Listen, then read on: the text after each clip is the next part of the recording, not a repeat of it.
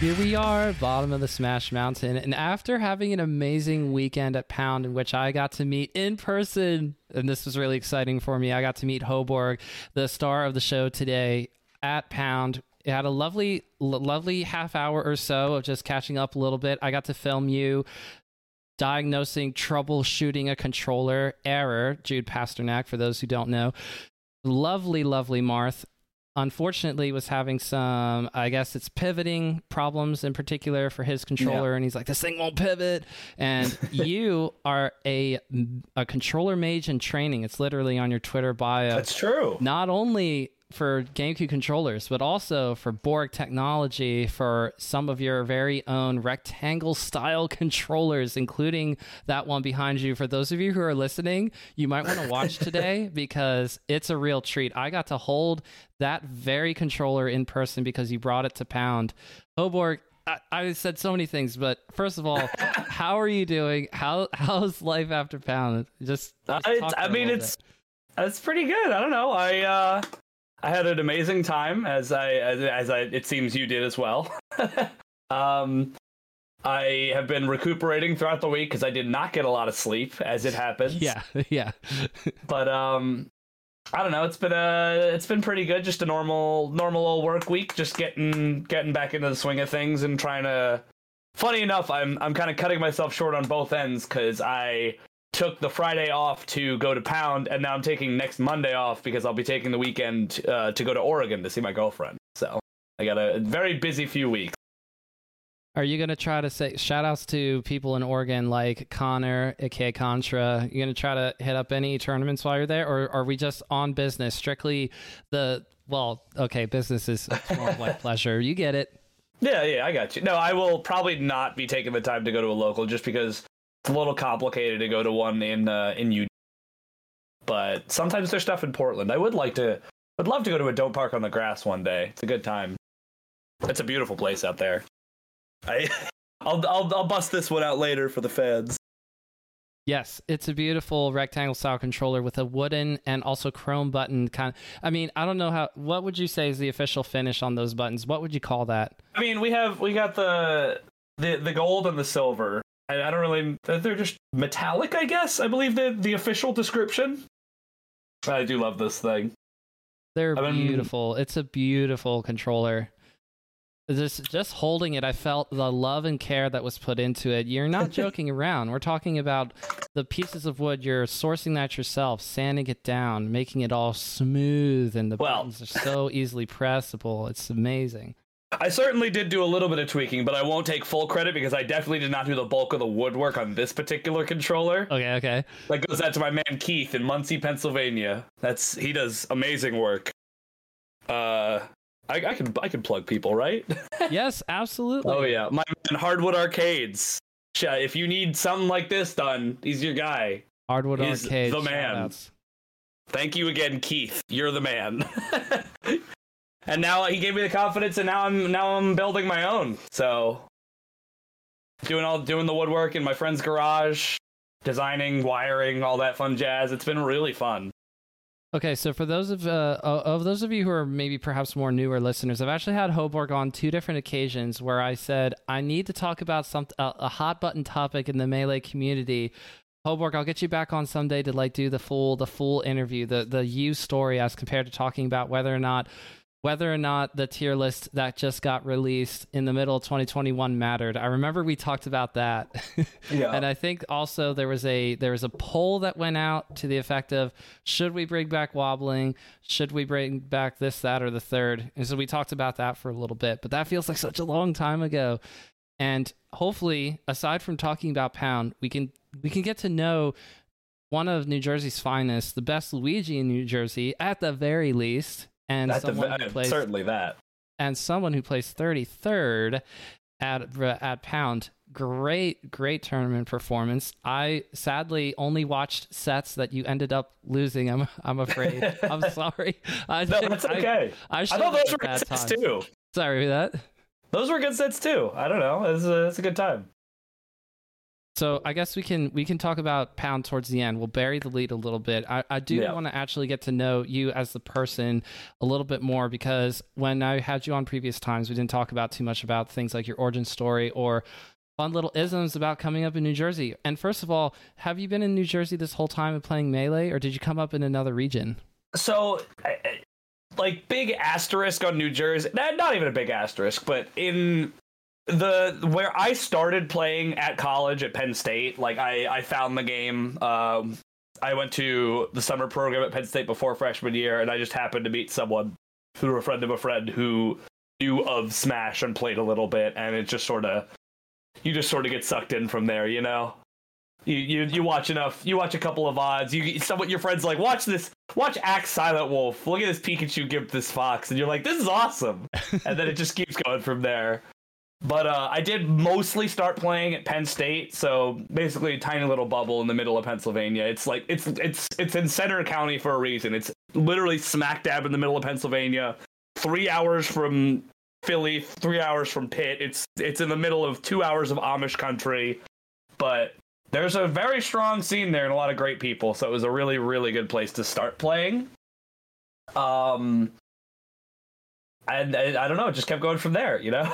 Shout outs to Saps, that's Smash at Penn State. Yes, a very consistent, strong local, and if one that you can possibly go to, you'll have a good time. I really wish I was able to go to one of the more, I think it was the spring equinox or maybe the winter equinox tournaments they had where they said out-of-region players will pay for your gas or will pay for your entry fee or something, and I thought, wow, I could bring my setup too. Will you give me $5 extra? No, I'm kidding. But basically, I didn't get the chance to go, and I felt so bad. I was like, oh, I really want to go because I knew that you were going to be there as well. I think you ended up going to that one, or maybe you went to another SAPS event at some point this year. I could be totally wrong, but I felt like you were planning on going to that one. Did you go to that one? I went to at least one. I don't remember which one at this point. I went to Chic Smash Fest, but that was 2 years ago. That's the one I always think of where it's like, oh yeah, I went to that, and it's like, oh, that was like 3 weeks before quarantine. So I know that wasn't recent. I did go to something semi-recently, but I haven't been a good few months. I would love to go back again sometime. I'll be in town, but not for a tournament. My sister's graduating from Penn State, so. Very cool. Well, congratulations to your sister. Penn State runs strong in the Hoborg family. Oh yeah, my mom too. Very cool. It runs deep. That's really cool. I mean, I guess that's a good lead in. Your mom says you should go to Penn State, you know, because I went, and this is what you can expect. That's cool. That's really cool. And when you come up, are you playing Luigi right away? Do you eventually see the Abate S2J set and go, oh, that's fun? So I didn't start as a Luigi player actually. I usually say a year. I think it was a little less than a year, but I was a Marth main when I started because. When I was younger in the neighborhood, I never owned a GameCube as a kid. I always went to my friends' houses, but I was a huge fan of Smash, like just when I could play it. And then when Brawl came out, it was the first. I release day. Every day at my friends' places, and I think I went from. I played Meta Knight when I started. I didn't know it was broken. I just like flying around. And then I played Lucas for a long time, and then by the time I stopped playing Smash as much before I found Melee, I was a Marth player in Brawl. And when I showed up to play Smash at Penn State, and I was like, oh, Marth's in this... Well, Lucas isn't in this game. I'm not going to play Lucas. And Ness wasn't my guy. Marth is in this game, and he's like top 3. Done! So I just played him for like a year. And there was some point... I think it was Smash and Splash 2 Grand Finals where Swedish Delight, after getting whooped by HBox in the set they played prior to that tournament, said, I am not doing that again. And Swedish Delight went Luigi and took one game in Grands in Luigi Puff against Hungrybox. And I watched that set and I went, that's hilarious. And I like at that point I was getting a lot better at wave dashing and all the basics. And I was like, I'm gonna try Luigi, and he was more fun, and I was learning more with him, so I just stuck with him. And I'm still convinced he is the character I have the most fun with. Period. So why stop playing? Yeah, I think I do remember hearing you tell me something to the effect of, I have the most fun with Luigi. Luigi's such a fun character. Why would I stop playing Luigi? I think you might have said something to that effect in our conversations at some point, just because when you play the game enough, I think it takes a special person to play a lot of Melee. It takes an even more special person to not play a top tier or a high tier character, because Luigi is just not quite there. There's, there are Sheiks and there are Foxes, and so you have to deal with some of those really bad matchups, but you just keep trucking along, making it work. You gotta. I mean, I'm convinced Luigi is good enough. I think he might be, in my head, the line for how good a character has to be, quote, viable. And that means a lot of different things to a lot of people. But I think Luigi is like tiptoeing the line. And I really like the spot he's in, because if he was any better, he'd be so much more annoying. And if he was any worse, he'd be pretty bad. Well, what if you could just plug into whatever port you wanted and automatically have your Cyclone charge? That'd be nice, right? Because I was hearing you saying to somebody before your J Flex set, yeah, it actually does matter what port I get for this Cyclone charge. I was like, yeah, what? it's even dumber than just port. It's one of the most ridiculous pieces of like Melee random trivia I can think of for a move, where basically the Cyclone charge for Luigi looks at like some garbage data in the RAM of the console when the match boots up. And first of all, you have to be a quote higher port number than your opponent, and by higher I mean closer to 4. I don't remember if that's the correct terminology. I always confuse which one's higher and lower. So just I say closer to 4. But you have to be closer to 4 than your opponent. And then after that, it depends on your opponent's character, the stage you go to, and your costume. What the heck? That's so bad. There's no pattern to it because it's based on the RAM garbage data. So it's like, it's consistent. Like, if you know one that you start with, it always starts that way. But it's like pseudo-random the order everything's in. Like, I have a chart, and I didn't know that it was costume-based, so now I have to maybe make a new chart for each costume. That's a mess. And we're talking about the ability for you to hopefully recover better. So it's not, as if you have to charge it in order to be able to start grabbing your opponent. It's not quite that bad, but it's still just like, I don't have time to do a whole Luigi Cyclone unless I want to try to mix up an opening here, which once you get to a high enough skilled player, someone who's experienced enough, who are used to playing Luigis, and unfortunately a lot of New Jersey is used to playing you, they go, we know what Hoborg wants near the start of a match, especially against a fast faller. That Cyclone's a nice little opener there, especially if you get hits. You'd be shocked how often I get away with what I've affectionately been labeled the Hoborg Gambit, which is just spawn, drop down, Cyclone. And you skip the whole do I have Cyclone charge or not, and you just usually eat a counter punish if they know what they're doing, but a lot of the time you just start a death combo off it, which is really funny. I love that. Okay, great. That's even better. When I watched, let's see. So we can start to lead into Pound a little bit here. When I watched your set with Fiction, that was on stream, and I was watching it with somebody, and we were both saying Fiction is playing this correctly, which is unfortunate because it just involves firing a lot of lasers. But the first thing I noticed, even before that, was you had the Fank tag. Shout outs to Fank over there in Lock Haven, who's a great rival of yours, especially for the RTB Online's Raise the Bar online tournaments during the pandemic. And you would play against Fank's Falco. It would be your Luigi for grand finals more times than we could all probably count. I think I played at least like a dozen grand finals of online Sapsis against him, if not more. It was every single week I would play him in grands, and if he wasn't there, I would play someone else. Like, and it's funny, I didn't win a single one of those tournaments. I took sets sometimes, but I never ever was able to just take him down because he's just that damn good. And so you were wearing the Fank tag, and you told me this afterwards. If I just have to think about how, if I can possibly get the edge over Fank, if I can psych myself up to play against Fank, I could psych myself up to play against Fiction. I can beat Fiction. There's a world. It could happen. It just didn't happen this particular time, but was still a fun set to watch, even if I was saying, Fiction, you're firing so many lasers, it's so lame, but it's also the right thing to do because it just stops Luigi in his tracks. I mean, it's funny, we had like a little small talk just before the set started, and I picked Luigi, and he goes, Luigi, I know this one, I shoot the gun. I'm like, yep, you got it. Bingo. And then we played the set, and he shot the gun, which is what you're supposed to do. And that matchup's hard. Matchup's really hard. I don't think it's hopeless. I don't think any of Luigi's matchups are, quote, hopeless, but I think that one is tied for the worst, so it's a lot of work. Yes, because in my mind, I think of it as you have to get Falco off stage and exploit the... I wouldn't call it a limited recovery because, up B's a great mix-up in terms of choosing angles, and the side B is hard to react to unless you're ready for it or you're playing out of your mind that day. So I'm not saying that Falco's recovery is super bad. I'm not saying that. I'm just saying that I think that's sort of like that's one easy thing to spot and go, okay, well, Falco's recovery is not Fox's recovery. I can get Falco off stage. There's a world, but then you actually have to do that.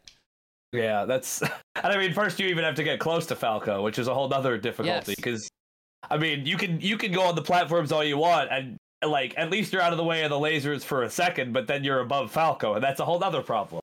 So it's all about like balancing out where you can and can't move and making sure you don't get too locked down.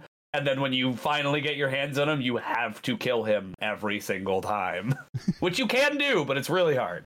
What I said to the person I was watching with, and I felt like this was like the meanest thing in the world to say, so I didn't tell you that at the time that we were talking at Pound, was maybe Hoborg should like try to power shield some more of these lasers. And like you could say that, but like there are people like Zane who will learn to power shield lasers because he just plays melee so much and literally for a living. Of course he's going to do that. But you, Hoborg, are not quite in the same position of being able to say, oh, I could easily spend 8 hours a day playing Melee, and I want to spend 8 hours a day playing Melee. That's perfectly part of my schedule, and I can make enough money to support myself otherwise. Like, is it because... Do you think that if you learned how to power shield lasers a little bit more, would it be worth it to actually spend the time to do that? Or is it just like there are other ideas that you have for how to make Falco, the matchup, more manageable? It's kind of a mix because Falco is a matchup that for many years as a young Luigi at Penn State, I had 3 Falcos that would always beat the crap out of me at pretty much every other local. I would lose to 1, if not 2 Falcos. And it was Fank way back in the day, back when he was not nearly as dominant, but he was still a huge threat. Alex Traer, who is now a Florida native, and Sly Pig, the Penn State OG legend Falco. And between the 3 of them, who all played the matchup completely differently, I had to it was so many big ideas of like, sure, you could power shield, but then he just shoots another laser, and you can throw him off his rhythm, but then you have to get in that split second where he gets hit by the laser.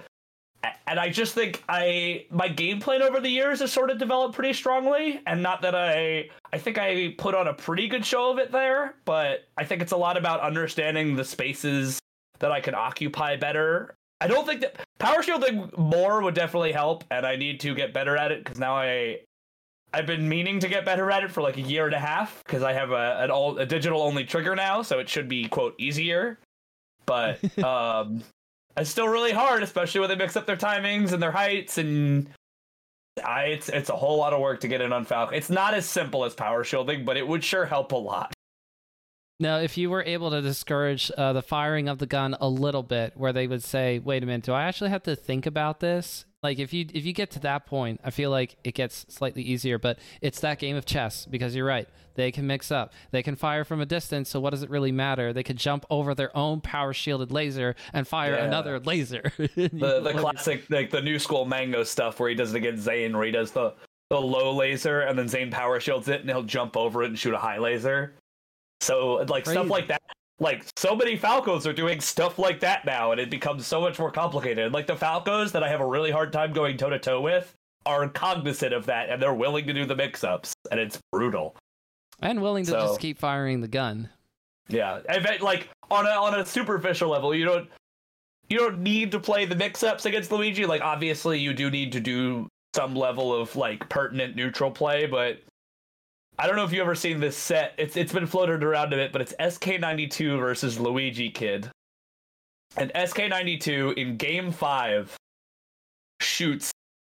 I think the first stock doesn't get taken for like 2.5 minutes because it's just short hop lasers over and over and over and over again. And I think he just catches Luigi Kid with a stray back air at 240. Oh. It's brutal. It's brutal. And it's that, like, obviously you can't just short hop laser, but you can almost just short hop laser. And it puts the onus on Luigi a lot.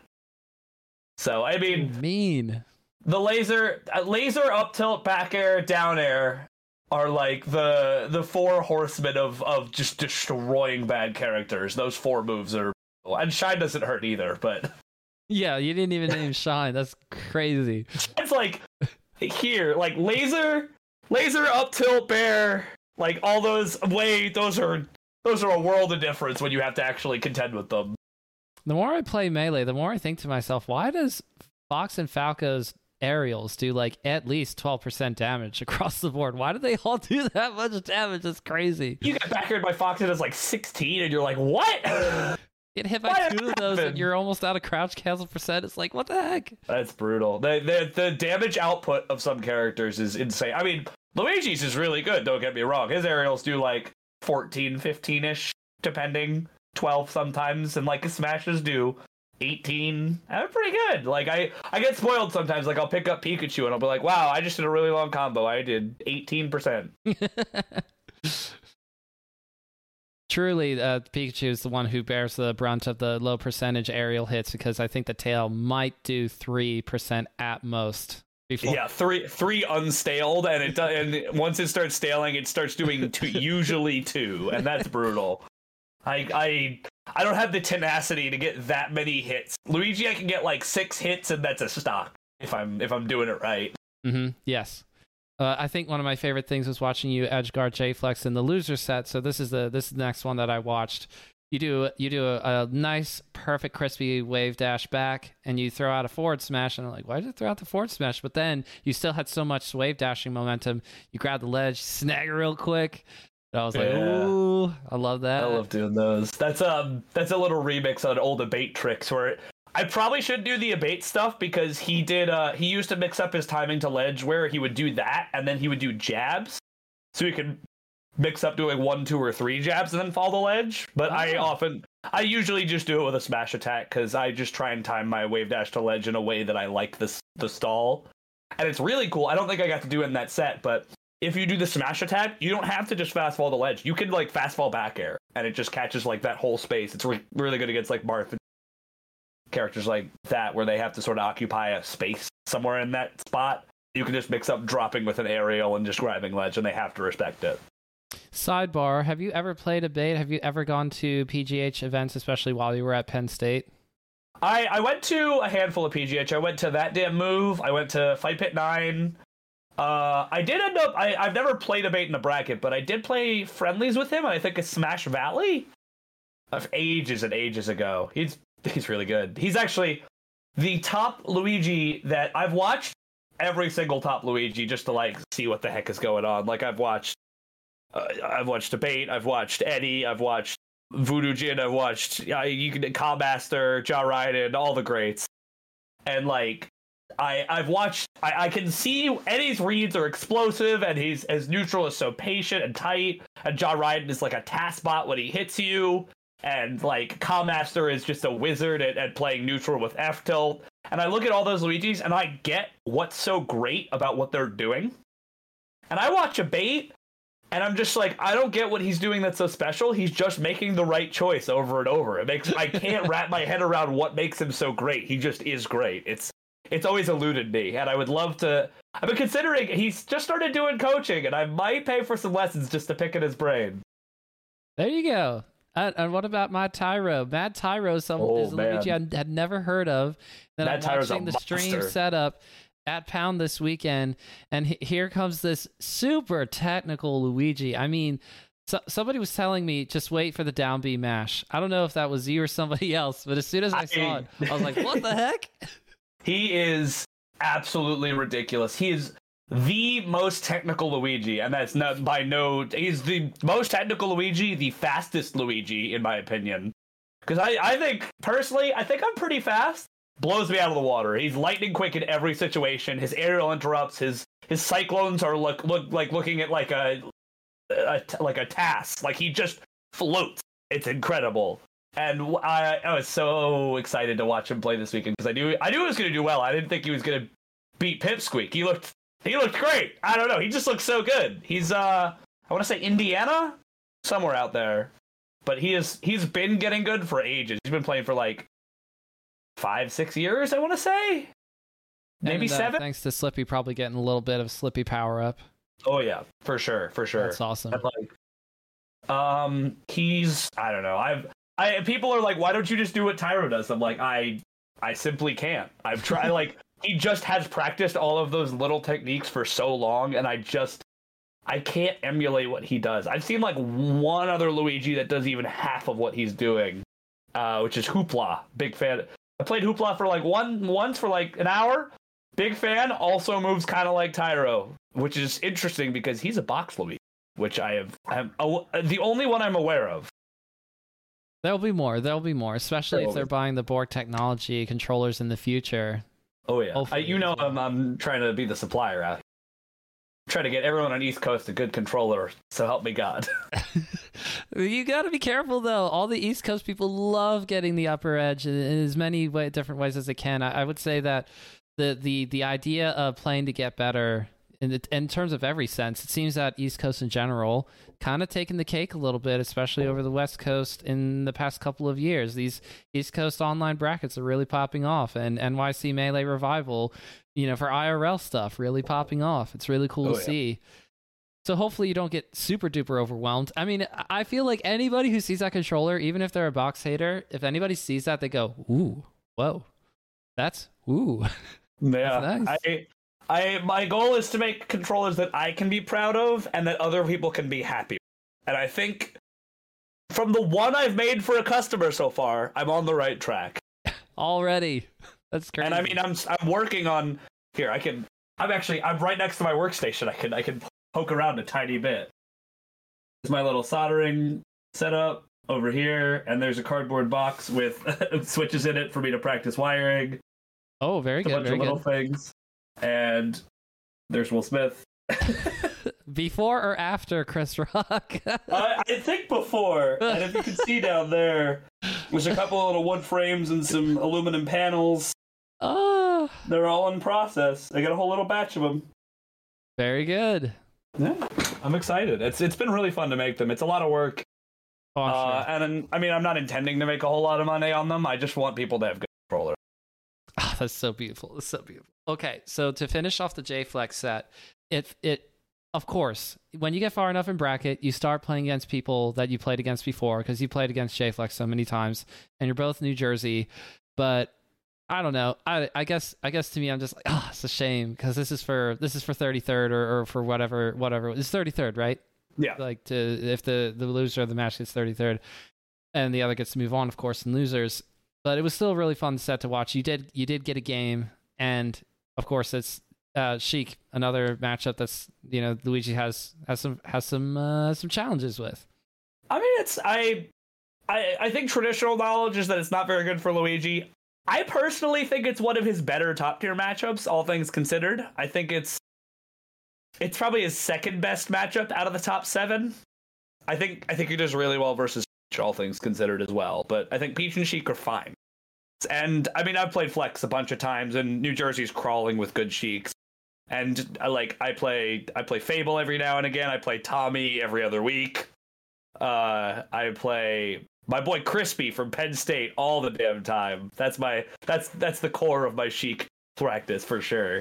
So I mean, I've played a billion Sheiks. I've seen a million different tricks and traps, and I think it's doable. And I think I put on a good show against Flex. And at the end of the day, if I was going to run into anybody, it was going to be the King of New Jersey. I love watching him succeed, and I could not be even a little bit mad about putting on a good performance. And at the end of the day, he's the King of New Jersey. What are you going to do? So then, for Pound, just talk to me about how this is going to be one of your first events back for IRL. That's a major, right? You didn't go to Genesis or anything like that, did you? Nope. Actually, that was my second major ever. I only ever went to Shine 2017, and I was a whole lot worse, and I still had a blast at that one. I'm glad to hear that. So this is also the first time where people are starting to be saying Hoborg's the controller person. I mean, you have a controller issue, Hoborg will set you up. I mean, we were talking about errors at the start of this. Arrow saying, I need help, my controller, it'd be bad, and you go, I can fix it, because you had a whole kit. And I took a video of you. You'll all see that as part of a vlog at some point to kind of just share the experience from my perspective. But Error walks me up to you because I'm like, I need help finding Hoborg, and you're gonna go find Hoborg anyway, right? And he says, yeah, you just follow me. And of course, you're like super decked out. I'm going, Hoborg is already so cool. This is crazy.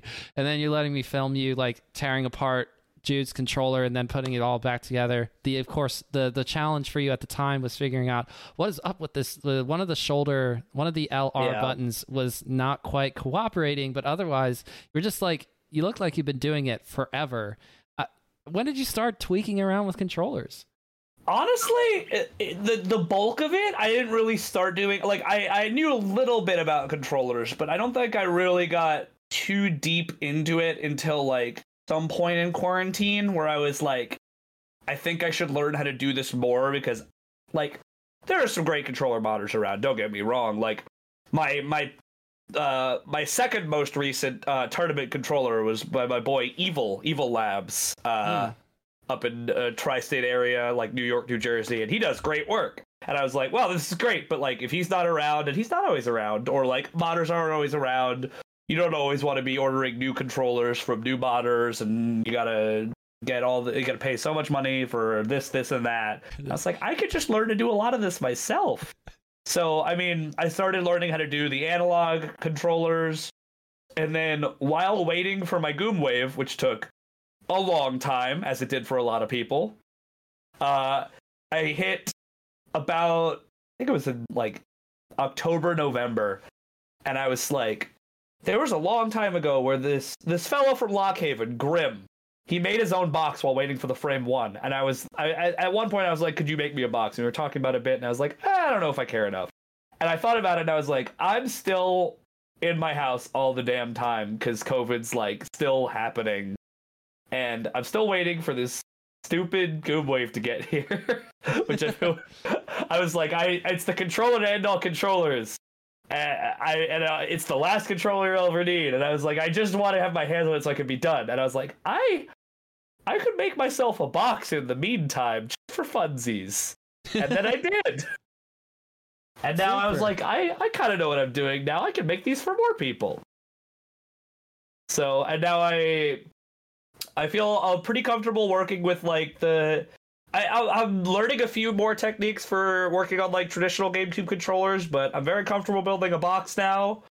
And I don't know if you've heard a lot about the FOB GCC. Anything about that? Yeah, so we talked about that very briefly, but the idea is that the controller gate, part of it is that the sensory for directional inputs is like via magnetic field as compared to other traditional ways that a controller like stick like motion is detected, where the benefit is that it's put behind something where there's no contact between the stick and whatever those sensors are. So instead of it slowly eroding and failing over time, it's like permanent might not be the right word, but it is consistent and it stays that way for a long time. Yes, and it's this very clever trick. It's not a new trick per se, like the Dreamcast had sticks that worked like this. Like, it's not a new idea, but it is new in the context of GameCube controller replacement. And Melee, yeah. Yeah, so that's a really, really cool open source project that's got a ton of momentum and a ton of great devs behind it, and the new board revision should be done sometime next month, they're estimating. And then once that's done, I'm going to be building a handful of test ones. If those go well, I'm going to build more, and then I can build people analog and digital controllers that are both really good. So I feel like the best way to guarantee that it's a good controller is that I built it from the ground up with my own two hands. That's so cool. Panda controllers, get out of the way. All these other box people. I mean, Hoborg has got you covered. New Jersey and Tri-State especially should know. Hoborg has got your back. Oh yeah, I got a handful of box orders that I'm working on, as I showed, but I'm excited to get moving on the fobs, because those will, in theory, be a little easier, because I don't have to make an enclosure for them. I don't have to cut up wood and sand and a whole bunch of stuff. I could just open GameCube controller shell, put on next controller, done. That part's easy. And that's the part that takes the most time on the box, so... Right. Eventually, there'll probably be... I mean, I like the fact that there are some open source projects out there. Not everything is for all the controllers or modding projects that everybody has out there, but you mentioned now FOB, for example, the people behind that, it's open source. So it's not super difficult to get behind it, but hopefully the idea is at some point there's just sort of like templates perhaps for everything that you would want to do with either a rectangle style controller or the normal GCC stuff, but it's not always easy because you also have to know what to order, where to find it, all that good stuff. Hopefully over time, it's just like, I don't know, that there are more consistent places to get it from. Do you feel like it'll eventually become that way, or is there always going to be a certain amount of chaos in the do-it-yourself realm, in the modder realm, where you were describing trying to find different new modders for a controller if you're in a pinch, and it almost sounds like we're talking about finding a new mechanic to fix your car if your old mechanic either like retires or moves on from the shop you're used to going to. It's just like, oh no, who do I trust with my car? We're literally doing this with our controllers. I mean, it's not unlike that. I mean, the landscape for controllers has been really dicey historically. I mean, that's the inception of UCF, right? Like, people were like, controllers, just unless you have shield drop notches from a reputable person who knows what they're doing, it's kind of hard to shield drop. So we're like, okay, we should, like, this is the intent of UCF is to sort of standardize the playing field, level everything, make sure that like your dashes hit and your ledge dashes are like whatever, like all the little things we're sort of making progress on the software side, but there's certain things that you just can't solve on a software front, or at least not easily.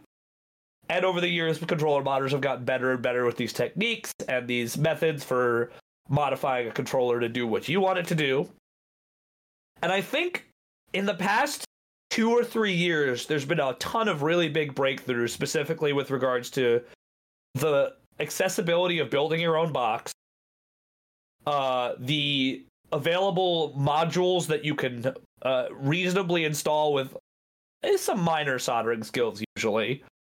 I know the Pode Collective is doing really big work with the heartbeat modules, which use resistors to reduce Pode, which I don't fully understand, but it seems like it works well. And I mean, now we have the FOBs, which is open source, like analog replacements.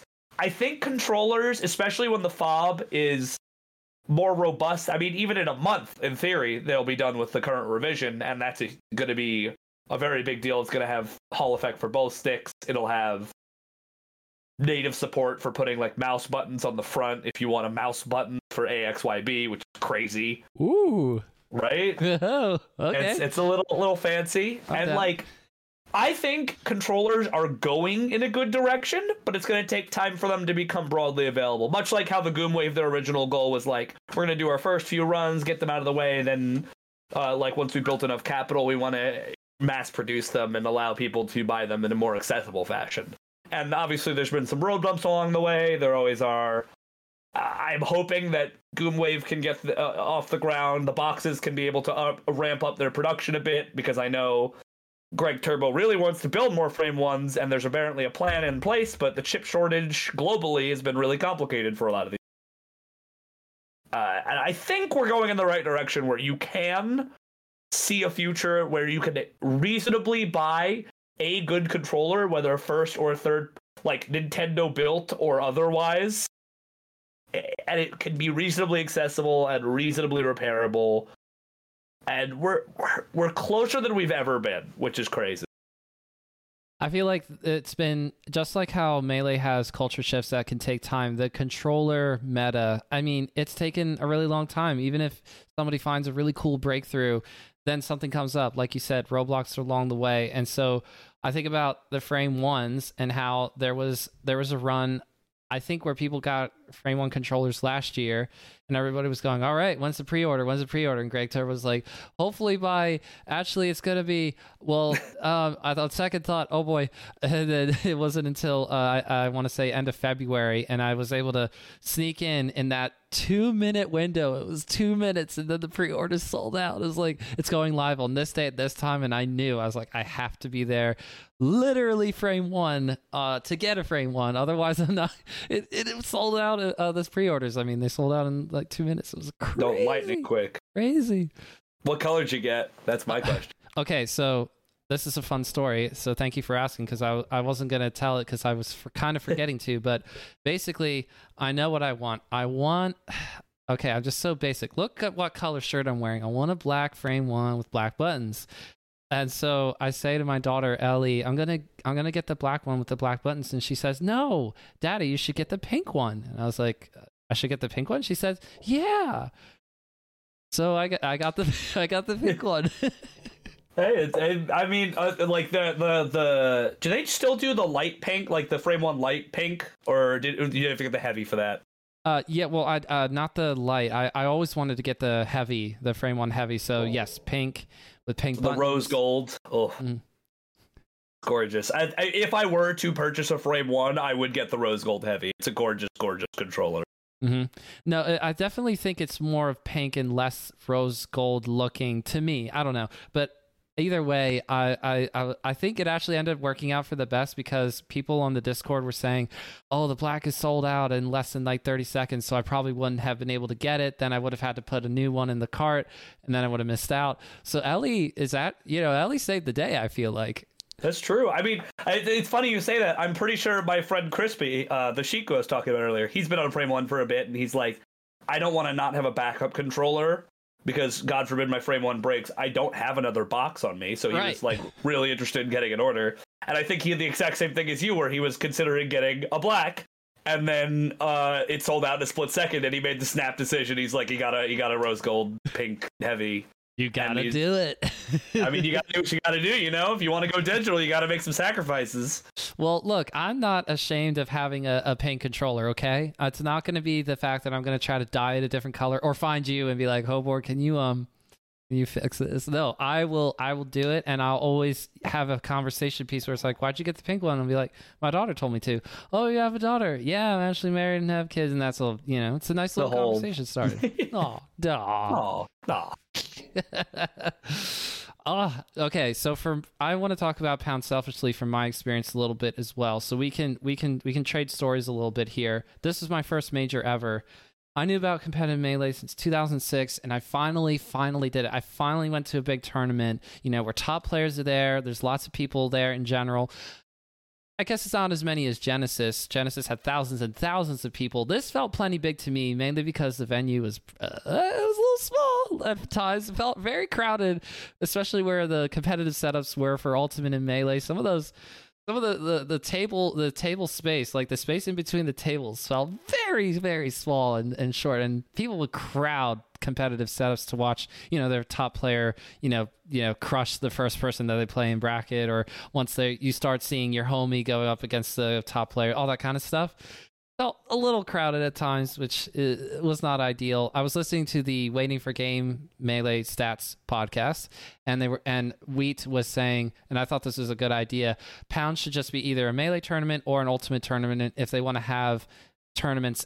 If they want to have a bigger kind of regional or major sized event at that venue at Laurel Park, which is where Pound was this year, maybe not for Ultimate and Melee, maybe just for one or the other, kind of free up space, maybe a little bit. But anyway, I couldn't care less. Unfortunately, for people who have gone to so many big events and, are starting to become picky, I was just like wide-eyed. Oh, I'm here. Look, there's Zane over there. And I asked for a picture, and I say good luck tomorrow. And it was Friday, and I was like, wait a minute. I want to say good luck for the weekend, but I just cut loose, and I was like, I gotta walk away. The more I talk, the more I sound like an idiot, and things like that. I was really excited about the fact that after all these years of just saying, oh, I'm not going to be good enough to play, or I shouldn't do it because I'm married now. I shouldn't do it because I have kids now. I finally went. I was so happy. Yeah, I mean, was it everything you dreamed it would be? So it was fun because I am having a good time, but I hear that other people aren't having a great time. I hear about Twitch chat being super, super horrible, and I hear about there's a bunch of complications for the schedule and the stream, and people are just saying, this isn't going super great. But for me, because I'm so new and I'm having all these experiences for the first time, I'll eventually get to a major where there's air conditioning in the room and be saying, this is nice. Yeah. I'll be going to a major where there's enough seating for top 8 for everybody to be able to watch and have a good seat, as compared to having to crowd the stage and sit on the floor. And I'll say, oh, this is better for everybody to have a seat. But for me, I'm just like, this is so fun because this is my first time being able to see and hear Hungrybox popping off after beating Kadoran in top 8. I'm like, these pop-offs have different in person. This is so cool. He walks by, all of us are fist bumping Hungrybox, because why wouldn't you do that? You know, I'm having a super fun time. It was just also complicated because I realized I'm not the only person here. It seems like there's some other people who have very valid complaints or are having like a legitimately bad time. So I felt conflicted at times, but for me, it was a really wonderful experience. Yeah, I mean, I felt very similarly, where I think it was a little rough around the edges at times. There were a lot of little things that could have been better, but I mean, the core experience, I had a blast, you know? I'm in a Smash tournament with all my friends. Like, how bad could it be? Yes. Like, it's just great. I'll just walk in the room on Saturday, and Jude's like messaging me like, oh, you're here. Yes, come and find me. I want to say hi to you. I'm like, this is the first person that's doing this. That's cool. Because I knew I was going to have to walk up to a lot of people and introduce myself. I'm like, hi, Pipsqueak. I interviewed on the podcast. I'm Cypher. Oh, yes, I remember you. And, you know, that's a fun conversation. It was fun. Pipsqueak remembered me. You know, he wasn't pretending to remember me. He, you know, that was nice. That was nice. But I knew I was going to have to do a lot more of that. But then Jude's so nice. He's like, yeah, come find me. I'm up watching the stream right now. You know, that kind of stuff. Oh, and Peen, Professor Peen, who you would know because he's 717, so I'm sure you've played him before. Oh, yeah. Oh, yeah. Okay, so Professor Peen goes up against Mango on Saturday during round 1 pools, and it's going to be on stream. So all the 717 people that were there, first of all, the kitchen table warmed up Peen for Mango. And then Peen goes up on stage to play Mango. We're all in the crowd, and I say, "What are we gonna do when Peen takes a stock? Like, because he's gonna be able to do it. I just feel it in my bones. This is gonna be maybe not a set where Peen wins or even wins a game, but he's gonna take stocks. He's playing really well today. What are we gonna do?" And they're like, "We just scream every time he takes a stock, right?" And I was like, "I want to do something that's like halfway cringe, halfway fun. Let's just go Peen, you know, instead of sheesh." Like, I was like, we should do that, and it was so fun to do because Peen actually did make it somewhat competitive. It was a close 2-0, as they say. Mango still won, but I mean, he had one moment where he shined Mango in the magnifying glass because he read his double jump that early. It was so fun. I mean, the crowd was all freaking out, and we were all freaking out. But that, like, you know, you just have stuff like that I've never got to experience before, rooting for my region's top player going up against a player like Mango. So fun. Yeah, it's such a treat to be able to root for the people you care about. Like, I similarly against Mango, it wasn't. It was a little rough at times, but watching J-Flex Mango for 17th, which was a crazy thing. I mean, it happens, I guess, but like, it was so fun to just bunch up and like scream for him because I love J-Flex. I love him to death. He's great, and I love watching him play. And it was just so great to be able to like really put my heart on the line to watch him go for it. And like, he looked good. He looked really good. I mean, did it interesting. And about like meeting people, like I met a bunch of people this weekend, and I'm not one for sappy like thank you to everyone tweets. I don't usually do stuff like that. I was this close to making one. I wanted to say that the two people that I met for the first time in person that I was the most happy to meet were you, for one. Aww, easily. Thank you. But the other was Sora, who was an absolute riot to hang out with for the short times we did during the week, and he's super funny and just a riot to hang around. And we hung out for a bit before pools, and we saw each other around on Saturday, Sunday. It was just a great time. And coming to a Jersey local next week. Ooh, let's go. Sora and Pipsqueak got a stage select. That's gonna be really fun. That's gonna be super cool. Yeah, I saw they went to the Fairfax local. I think it was wasn't it last night, Monday night? No, today's Wednesday. I've lost track of time. But basically, they went to a local after Pound. I'm like, oh, this is so cool. I wish that there's this world where top players off of a weekend at a major would go to a local maybe 1 or 2 times, because cheap flights are on Wednesdays. So if there's a Monday or Tuesday tournament, maybe, but it's just, that's not the current meta. It's just that Sora and Pipsqueak are sort of stuck in the United States for a little bit longer. So why wouldn't you go to Press Select? That's cool. Yeah. I mean, they're going to Stage Select. They're going to... Oh, Stage Select, my bad. No, you kid.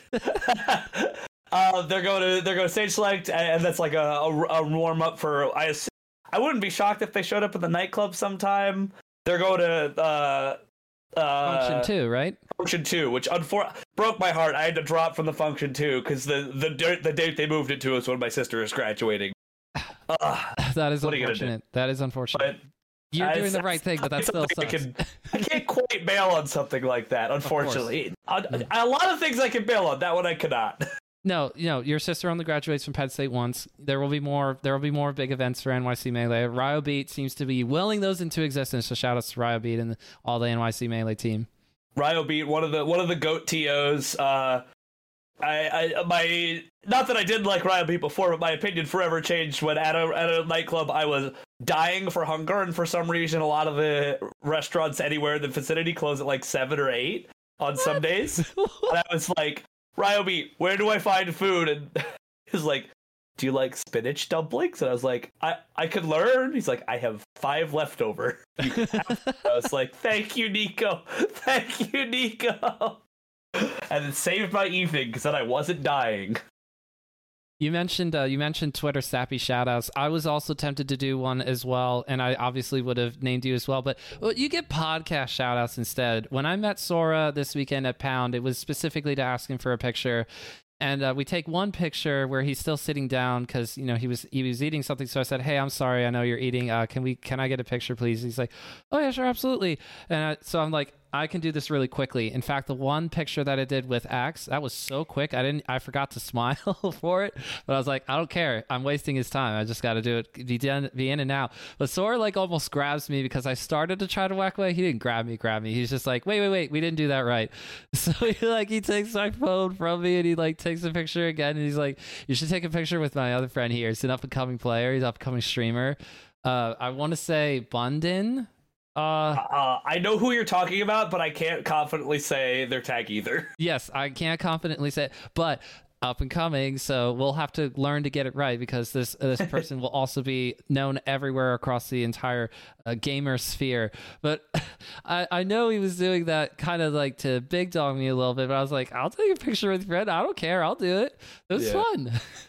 No, he's a riot, and I think that's sort of an Australian thing. The culture there, they're very ready to run the bit. He felt like he was living the bit every time I talked to him. He played Jude in pools, and he kind of gave him the business a little bit. We were all hanging out beforehand because we were all on the same winner's side of the pool. Me, Sora, Jude, and Fiction.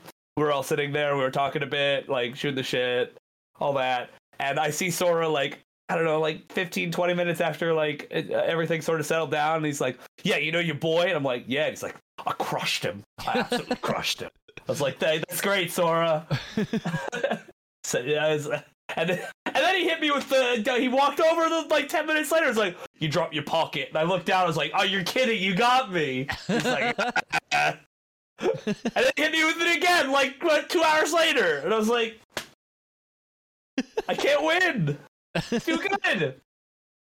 It's just how, I think Sora's just got it all. He's got charisma. He's got height. I mean, it feels like... Oh, he's tall. He's very tall. You just start speaking and you just go, yes, absolutely, yes. Everything you're saying, I'm, totally behind and ready to, tell me when, and I'll just go. Yeah. He has a commanding presence, I will say, in a good way. Yes. How did you enjoy top 16 and top 8 on Sunday then? That was a treat. I mean, top 8 was great. I'm a sucker for Amsa, so watching his run was such a treat. I love watching Amsa play well. He looks so good. Yeah, he looks so good. somebody posted like a slowed down sequence from his set versus Leffen where Leffen tries to get a shine out and Amsa just parries it all cool and casual. Like, it happened so fast I didn't even realize it when I watched it live or when I watched it back, because I had to watch it back with commentators. I was like, oh, I need to hear this set with commentators because this is crazy. Leffen I don't think had ever lost to Amsa before, and Amsa's like beating him 3-0. This is awesome with the windmill and everything. This is awesome. I love Unfrozen Stadium, by the way. I'm sorry, I'll say it. I love it so much. I was so happy. I'm indifferent. More. I don't mind when it's unfrozen. I do like it frozen, but yes. I don't mind very much when it's unfrozen because I get all the little gimmicks. I get that little edge over all the slippy kids who haven't had to deal with it. I like it both ways. Yes, frozen is fun too because it's nice when it doesn't change around a whole lot, because you get tired of seeing rock and fire all the time. It feels like somehow those are the ones that come up the most, and those are the most annoying ones. Yeah, and I mean, at the end of the day, there's only so much you can do about it if it's unfrozen. You just got to play around it. But there's a lot. My policy on the stage is I like it frozen. I don't mind it unfrozen. But if I ever fall through the stage in tournament, I'm going to scream. I can't handle that. That will be something that ruins me mentally forever. Well, sure. I would absolutely understand if you were, because you played so much Melee over your life. This is the last thing that you want to definitively decide your latest tournament set is just falling through a stage. It just does not seem right in any capacity. It just feels, I can't imagine how bad, like, I'm sure you at least somewhat remember S2J Plup at Shine, where he just down threw him through the stage and stopped him, and it was like, whatever. I mean, I think that was the only game S2J took that set, but like, come on. Like, come on. Whatever. I can't picture it happening to me, and I don't want to. It's just sounds so horrifying. Oh. Yes, so hopefully it doesn't, because most events nowadays are running Frozen Stadium, so that really shouldn't be a super big issue. You won't be going to Function 2, but you'll be, of course, hitting up some of your locals here and there, as you do. And you got to let these people know you're out here, especially with your controllers coming up. And then I would say, aside from Function 2, there are other big events that are coming up. Shine comes to mind, SmashCon comes to mind. You trying to get up to any of those events through the rest of the summer into the fall? I would like to. It's a little complicated because I'm trying to move right now. If I can get that all settled. Oh, wait, am I allowed to say where you're moving to? Yeah, no, you are. I'm moving to Philly. Philly. Which is not terribly far from Jersey, so I'll still be around for Jersey stuff, but I mean, I'll be in Philly. I guess I'll probably be attending the lab more. Unfortunately, I can't make it this time, but Gene Dalla, one of the GOAT TOs, is running Creed later in May, and people should definitely be going to that. That venue rocks. Gene rocks. There's going to be great talent there. You get to be just in the heart of Philly. It's going to be a banger tournament, which I unfortunately also had to drop for my sister's graduation dinner. I really would like to go to Creed, but that day is literally my sister's birthday, so it just do be that way sometimes. We'll wallow together. I'll be having Gene Dalla on the podcast to talk about Creed leading up to it, so here's hoping at least one person listening who can make it decides to go. Sorry, Gumball. I know you're a consistent listener. Maybe you could just... No. Gumball already went to Genesis when he was like, I'm sort of in the fuck it territory. Do I say fuck it and go to Genesis? Yes. He did just kind of decide to go to Genesis, which is crazy. That's awesome. Johnny, Mr. Gumball, you're a maniac. The GOAT. So I'm excited to see how all those kind of smaller regional size tournaments go, but then I'm really hopeful that some of these bigger events like Shine do really well, because it's been a while since we've seen those events. I mean, SmashCon Fall Fest last year was sort of like just a little extra thing. It didn't feel like a normal SmashCon, no Smash Bros. 64 combo contest, that sort of deal. So I'm excited to see how that goes this year with its like full blown out return and Shine as well.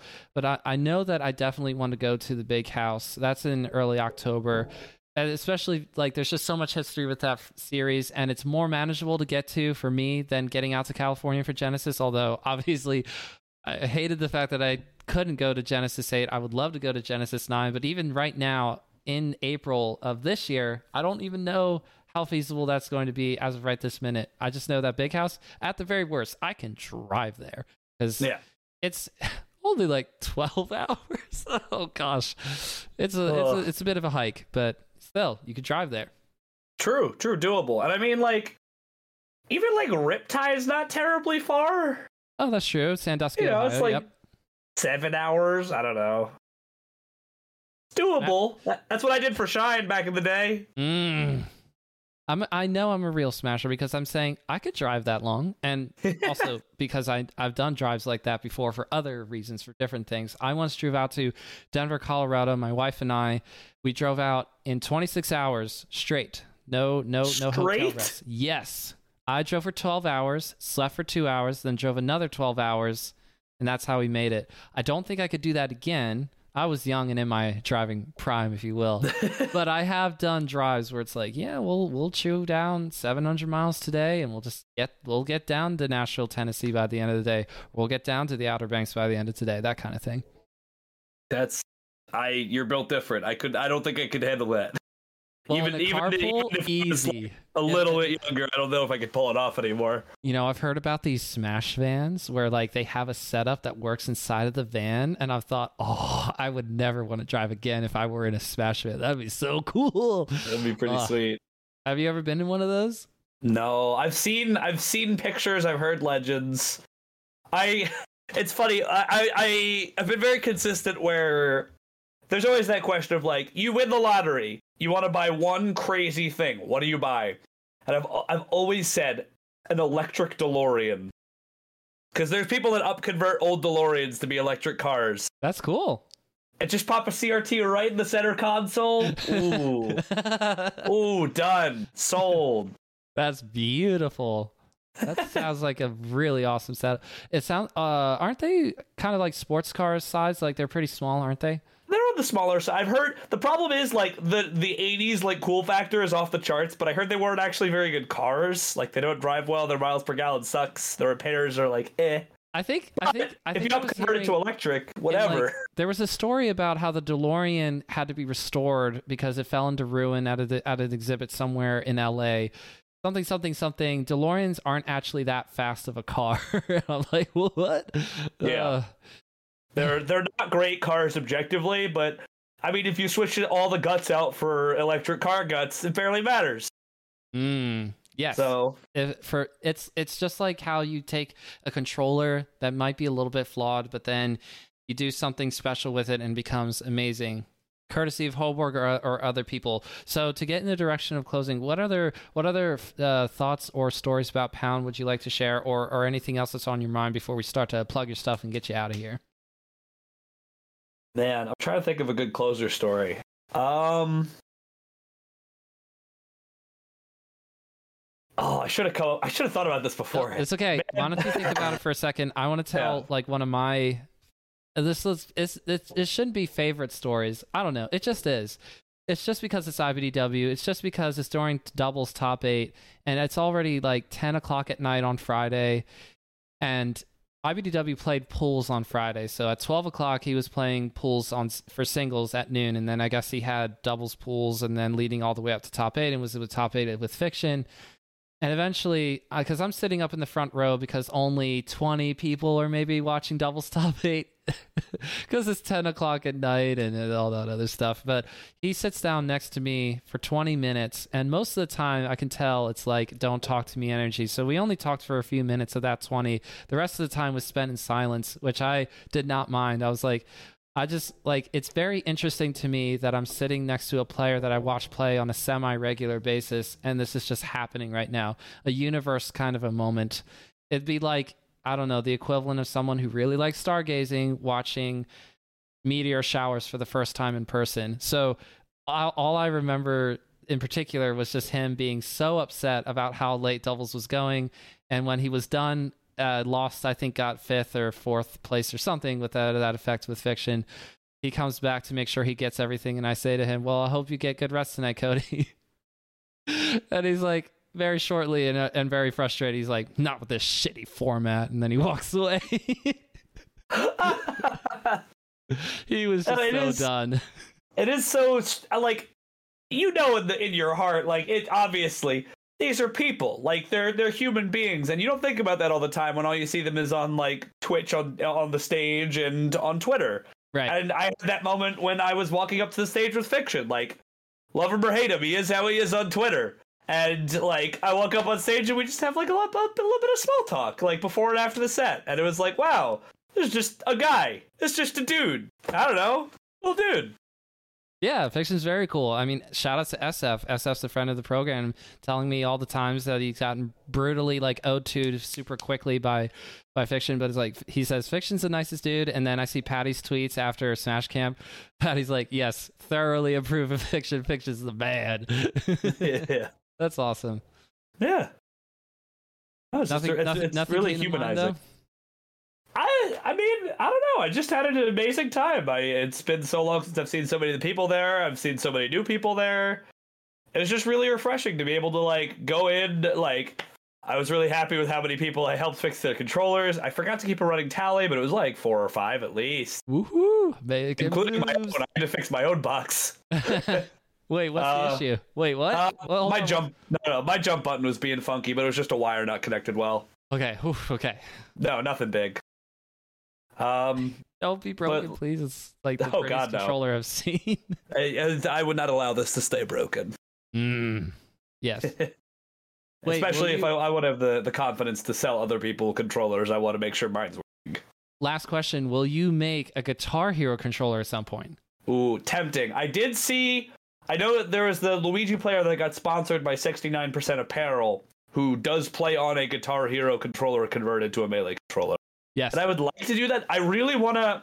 The ones I'm building now are more like production line, like they're all going to be similar size, shape, etc., similar specs. I really want to take some time to make some really esoteric controllers. There's some libraries available where you can put a little heads-up display on the front of your controller. Like a little tiny OLED screen that's like black and white. You said like OLED that instead of LED screen. You're just getting so complicated with. This is wonderful. That's awesome. There is a module out there that I really want to try and take the time to implement. I think it would be the coolest, most unnecessary controller feature of all time, where dead center, right above the start button, it's a fingerprint sensor, and only registered users can play on that box. Yes. Which I think would be really cool. That's awesome. Unnecessary, yes. Totally necessary, highly. Though, at the same time. I think highly unnecessary, like vanity, like almost an art project box. I think those are going to be they're so doable. It just takes a lot of work, but there's nothing off limits. Like the technology's all there. You can make weird boxes. It's not impossible. My friends and I were pitching weirder and weirder boxes.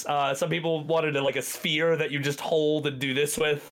Yeah, because there was literally I don't know what to call the 3D triangle because it's escaping my... The Prism. There was a Prism style box controller that I saw on Reddit at some point in the past couple months. I was like, of course. There's just they're just going for it. Yeah, shoutouts to One Way. One Way is a controller maniac, and they're going to do some really big things. Keep your eyes peeled. Very cool. Very cool. They're the Prism maker, and they're doing a lot of stuff. I don't know. Weird controllers are going to get weird in a good way. I'm very excited, and I intend to be part of it. Awesome. So where can the people find you, Hoborg, for more updates about all the things that you like to post about on Twitter? It's not specifically all just controller talk. You can also get all kinds of other fun stuff, but as well as where to find Borg Technologies. I mean, on Twitter at Hoborg, just Hoborg. That's me. All caps. All caps. And you can find my controller doodads and shenanigans on @Borg Technology. And I would plug my Twitch, but I haven't streamed in a year. So yes, Hoborg.fun, which is a fun little link tree that you got going on. I was like last live like 9+ months ago, and I go, aw. Yeah, that was mostly to keep myself busy in quarantine, and I had fun doing it. I might pick it back up when I moved out. Mm-hmm. Yeah, I mean, even if it's for maybe like an online tournament that you might be tempted to enter, I don't think you yourself enter a lot because NJ has so many locals that are just happening on a pretty consistent basis.